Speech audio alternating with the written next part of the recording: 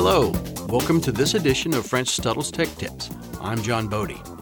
It's just a fact of life that no matter how careful we are, the odds are most of us are going to be involved in an automobile collision of some sort, hopefully minor and with no injuries.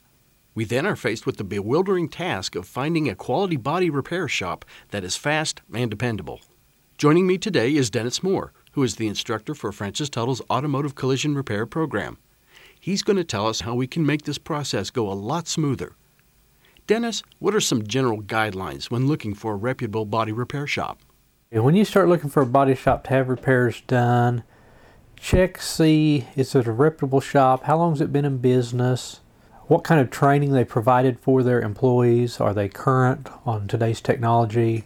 Or are they a shop that has not kept up on training and might be using outdated repair processes?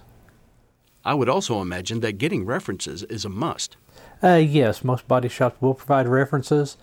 A reputable body shop will provide a written warranty on all repairs done, be it a year, 2 years, sometimes lifetime you own the vehicle. So, check on the warranty before you ever have any work done also. If a shop's had problems and complaints in the past, they will be listed with Better Business Bureau, so it wouldn't hurt to check if you've got any questions, doubts on it. Most of our shops here in the Oklahoma City area are pretty reputable shops, so just choose the one that's in your area. And like I say, references from friends, anyone you know has been in an accident.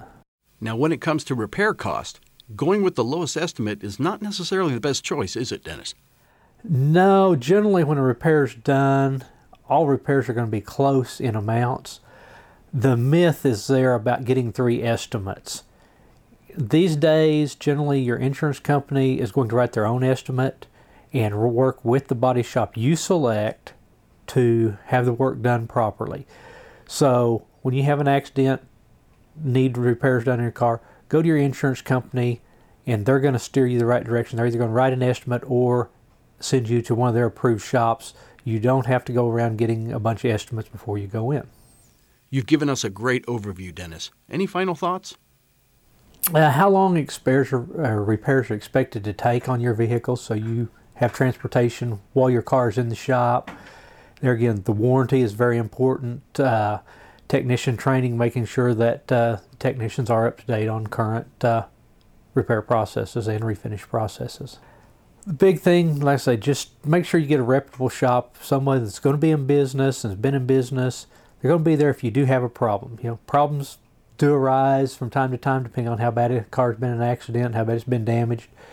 And it's not uncommon to have a squeak or rattle or something after an accident, need to go back for some touch-up repair.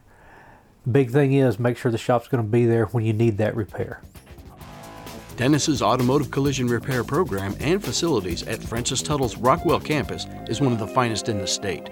For more information, just log on to francistuttle.com or call our Career Planning Center at area code 405-717-4900. That's 405-717-4900. Until next time, for Francis Tuttle's Tech Tips, I'm John Bodie.